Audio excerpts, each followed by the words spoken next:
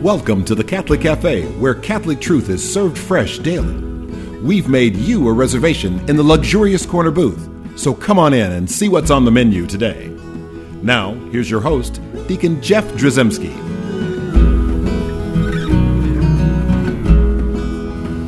Greetings and welcome to the Catholic Cafe. I'm Deacon Jeff, sitting in the luxurious corner booth of the Catholic Cafe, and the gang is all here. We have Thomas Patrick Dorian. Present. St. Patrick. Aye. With the, Aye, laddie. But there's a different St. Patrick. Instead of St. Patrick of Ireland, it's St. Patrick of the hair.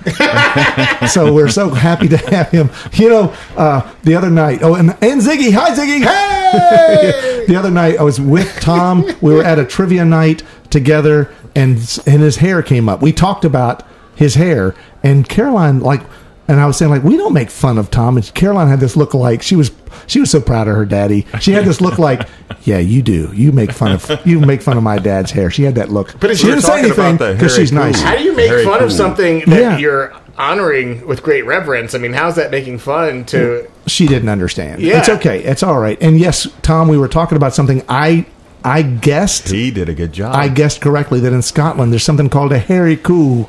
And it's like, what is that? A hairy coo. And it's like, right before we turned in our little sheet, it's like, it's a hairy cow. A Highland cattle in Scotland are called hairy coo. Right. Great. That's a little trivia that's just going to bless your day now. I'm sure. Let's get past that. How did we get on that road? I don't know. Wow. So I want to spend a little time, in the first reading, sometimes the Old Testament readings at our Sunday masses. We don't often pay strict attention to it. Yeah. And sometimes it just kind of inside in one ear and out the other, and we're not really, and we like the gospel, and usually the preaching is really focused on the gospel, but sometimes there's some beautiful connections that can be made. And sometimes, there really can be preaching that happens on the Old Testament and just what's going on there. And we're going to talk about something today that comes to us. What is that book? It's Genesis, I think is what it is. Yes, Genesis. No, so the reading is from the 15th chapter of Genesis, and it's like it strikes you as something very. I mean, it ties to the fact that it's the weekend or the Sunday of the Transfiguration, right? Mm-hmm. Talking about the Transfiguration, and that's the gospel reading, and most people will talk about that. But there is actually a connection. We'll talk about it later in the show. But there is something beautiful about when you read that first reading from Genesis, and it starts in chapter 15 at verse 5. But we're going to go back to verse 1 in chapter 15 because it's kind of pertinent to what we're talking about. So we're going to start there and just kind of read through this lovely little adventure here with Abram. So the covenant with Abram. Sometime afterward, the word of the Lord came to Abram in a vision. Do not fear, Abram. I am your shield. I will make your reward very great. But Abram said, Lord God, what can you give me if I die childless and have only a servant of my household, Eleazar of Damascus? Abram continued, Look, you have given me no offspring, so a servant of my household will be my heir. This is then the word of the Lord came to him, No, that one will not be your heir. Your own offspring will be your heir. Wow, so we get a little promise, right, from God. And so this is where the reading will start when you're listening in Sunday. He took him aside and said, Look up at the sky and count the stars, if you can. Just so, he added, will your descendants be. Abram put his faith in the Lord, who attributed it to him as an act of righteousness. He then said to him, I am the Lord who brought you from Ur of the Chaldeans to give you this land as a possession. Lord God, he asked, how will I know that I possess it? He answered him, bring me a 3-year-old heifer, a 3-year-old female goat, a 3-year-old ram, a turtle dove, and a young pigeon. Sounds like MacGyver, like he's getting ready to put together something pretty incredible, right? He brought him all these. One heck of a turducken. That's exactly right. He brought him all these. We mean no disrespect for the holy word of God. Okay, sorry. God is very specific when he asks for things. He is very specific. So we should be specific. Our audience is going to be at Mass that day, and they're going to hear it, and they're going to hear the gospel proclaimed, the reading proclaimed. They might chuckle and they're at that point. Yeah, exactly. I hope they don't chuckle. Yeah. Anyway, he brought him all these. Guys. He brought him all these, split them in two, and placed each half opposite the other. but the birds he did not cut up. Birds of prey swooped down on the carcasses, but Abraham scared them away. As the sun was about to set, a deep sleep fell upon Abram, and a great dark dread descended upon him. Then the Lord said to Abram, know for certain that your descendants will reside as aliens in a land not their own, where they shall be enslaved and oppressed for 400 years. But I will bring judgment on the nation they must serve, and after this they will go out with great wealth. You, however, will go to your ancestors in peace. You'll be buried at a ripe old age. In the 4th generation, your descendants will return here, for the wickedness of the Amorites is not yet complete. When the sun had set and it was dark, there appeared a smoking firepot and a flaming torch, which passed between those pieces. On that day the Lord made a covenant with Abram, saying, to your descendants I give this land. From the Wadi of Egypt to the great river, the Euphrates, the land of the Kenites, the Kenzites, the Cadmonites, I can't pronounce all these, the Hittites and the Perizzites, the Rephaim, the Amorites, the Canaanites, the Girgashites, and the Jebusites. These are all famous rock bands that were of the day, apparently. All these different tribes and lands. It's hard to pronounce them, but it's just saying that you're going to own all this, right? This is going to be your inheritance. And then chapter 16. Now, so we're done with chapter 15. Right, from the reading, but it's important for us to go on just a little bit. Chapter 16 starts, Abram's wife, Sarai, had borne him no children. Now she had an Egyptian maidservant named Hagar. Sarai said to Abram, the Lord has kept me from bearing children. Have intercourse with my maid. Perhaps I will have sons through her. Abram obeyed Sarai. Thus, after Abram had lived 10 years in the land of Canaan, his wife Sarai took her maid, Hagar the Egyptian, and gave her to her husband Abram to be his wife. He had intercourse with her, and she became pregnant. As soon as Hagar knew she was pregnant, her mistress lost stature in her eyes. So Sarai said to Abram, this outrage against me is your fault. I myself gave my maid to your embrace, but ever since she knew she was pregnant, I have lost stature in her eyes. May the Lord decide between you and me. Abram told Sarai, your maid is in your power. Do to her what you regard as right. Sarai then mistreated her so much that Hagar ran away from her. The Lord's angel found her by a spring in the wilderness, the spring on the road to Shur, and he asked, Hagar, maid of Sarai, where have you come from, and where are you going? She answered, I'm running away from my mistress Sarai. But the Lord's angel told her, go back to your mistress and submit to her authority.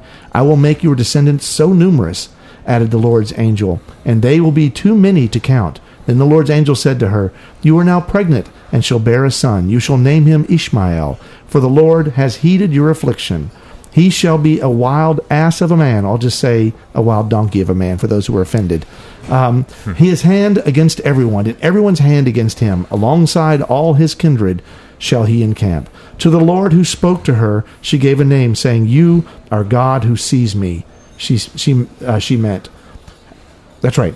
Have I really seen God and remained alive after he saw me? That is why the well is called Bir Lahai Roy. It is between Kadesh and Bered. Now, Bir Lahai Roy, as I read, it just means, the one who sees me lives. There's several translations, but essentially it's named after her expression, you truly see me. And so it goes on. That's pretty much the end. It does say, Hagar bore Abram a son, and Abram named the son whom Hagar bore him Ishmael.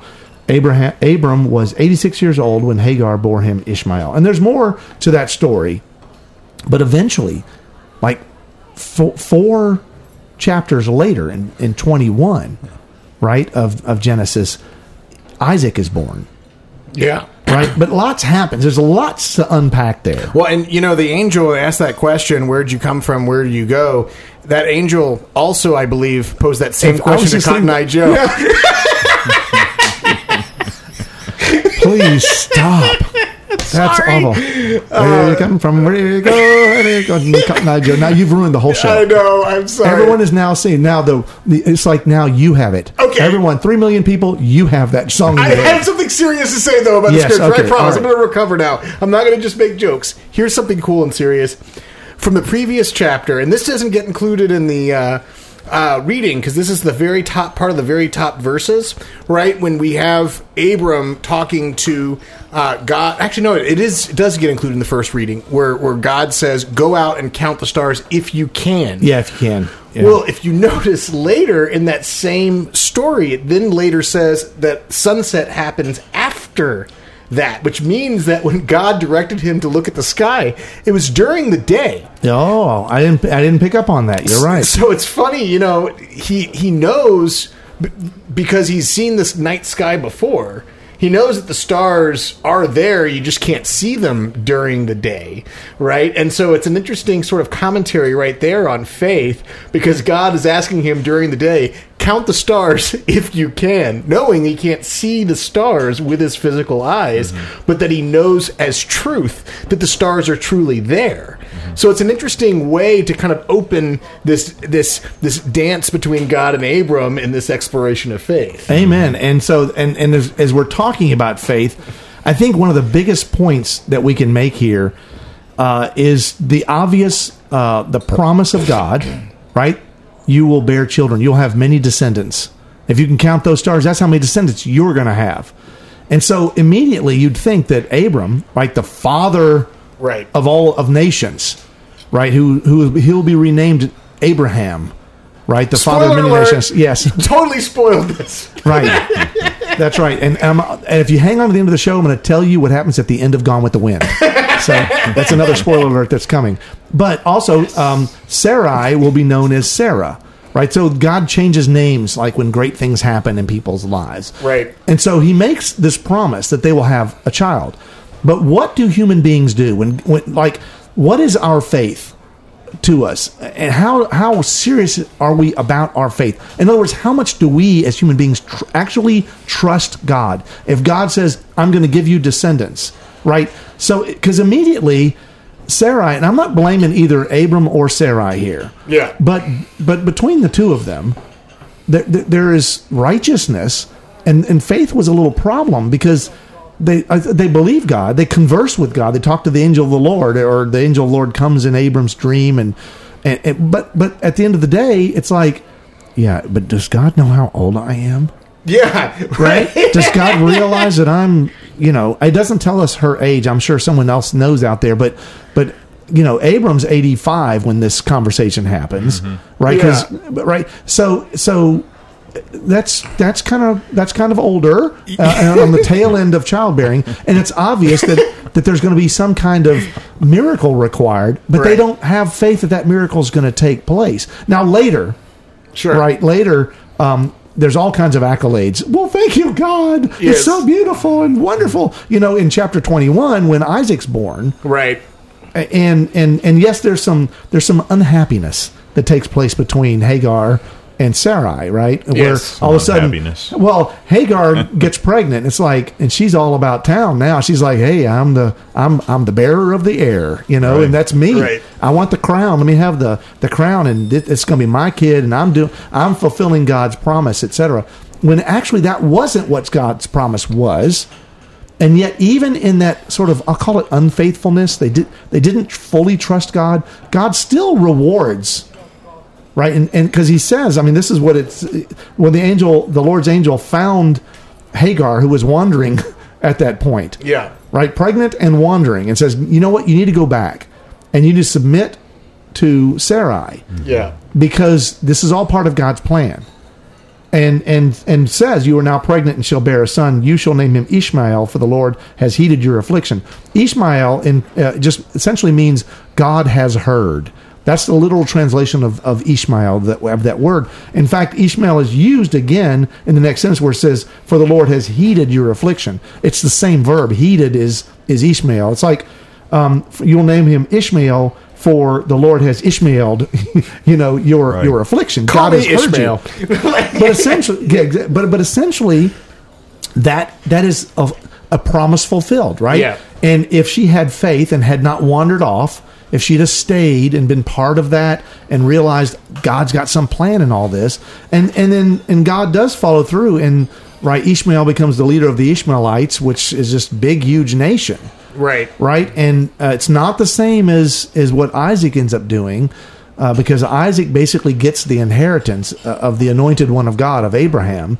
But at the same time, Ishmael is not like some second-class citizen. Well, the Arab population, I believe, or the points to Ishmael as being their ancestor. Right, exactly right. And so the thing is, it should call us, as you listen to this while you're sitting there on Sunday, I hope that you stop and think like, well, what is my faith life like? Do I actually believe the promises that God says? That will my descendants, and even if I'm not talking about actual progeny like kids, children, that is, will I be fruitful in life? Mm-hmm. Right? Will I be blessed with multitudes because I'm following the way? I'm following the church. I'm following Jesus. Will I be blessed? Because God has promised that I'll be blessed. Right? In whatever form that takes, do I have true and total faith that that's going to happen? Because honestly, in all, and we have some big shoes to fill in Abraham and Sarah. Mm-hmm. Yeah. But even they struggled to a degree in this way and totally being faithful, because they thought like, we're going to have to do something because we can't do this on our own because I'm too old. So here, I have an idea. Take my maidservant. She's childbearing age. And so, he does. Abram does, right? And it's very clear about what happens. There's a stork that swoops down. Yeah, exactly. The holy stork. The holy stork is named Intercourse, apparently. And so that holy stork comes down, and next thing we know, we've got a child, and a blessing from God. Yeah. Even if that child is born in an irregular situation. Yeah. And so again, looking at our own faith life, many of us are products of or part of irregular marital situations, broken families, difficulties, and things that we wanted to go right, but that haven't gone right. But does that mean we cast it all away? Or do we have faith in God that He can heal all wounds, that He can lift us up and He can carry us through? And that's a challenge. Well, or we could have listeners who have kids or grandkids where they worked really hard as parents or grandparents to raise their children and grandchildren in such a way to respect the institution of marriage and to respect church teachings, and the kids aren't doing that, right? And I mean, the three of us here, we have a friend who, has a daughter who has, had a child out of wedlock, for example, and that was very hard for the parents at first, to process that within the context of their faith. But that child is a beloved child, because ultimately, if you're going to process something like that within the context of your faith, it's to love the child that God has blessed you with, and to receive each life as a miracle, right?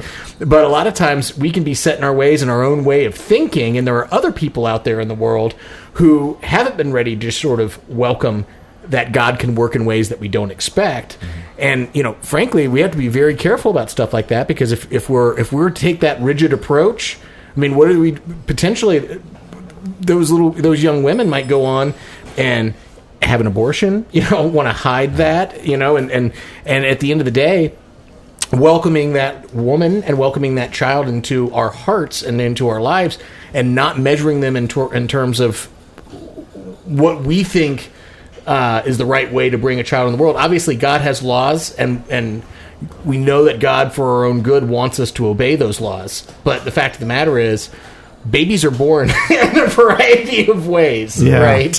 And God makes beautiful everything that we try to mess up. So no matter how messy things can get, it's amazing. That's why every child is a gift from God, no matter the circumstance. Right? And that's a challenge for a lot of folks, a lot of situations, and I get that, and I realize that we're all human. But but again, all of this story really needs us to.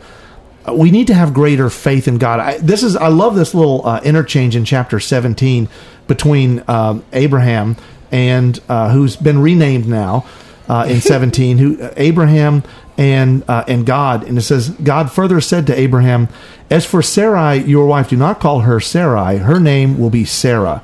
I will bless her, and I will give you a son by her. Her also will I bless. She will give rise to nations, and rulers of peoples will issue from her. This is the part I really love, right? So you hear those wonderful, beautiful divine and holy words coming from the mouth of God to Abraham.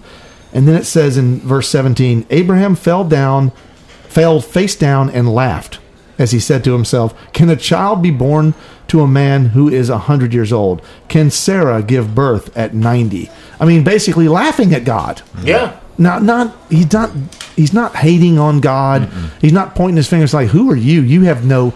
I know he's still respectful of God, but I think he's laughing at the situation to say, there's no way. I think at one point, actually, there's an exchange around there where God says, you laughed when I said, and he said, That's no, right. I didn't, and God says, yes, you did.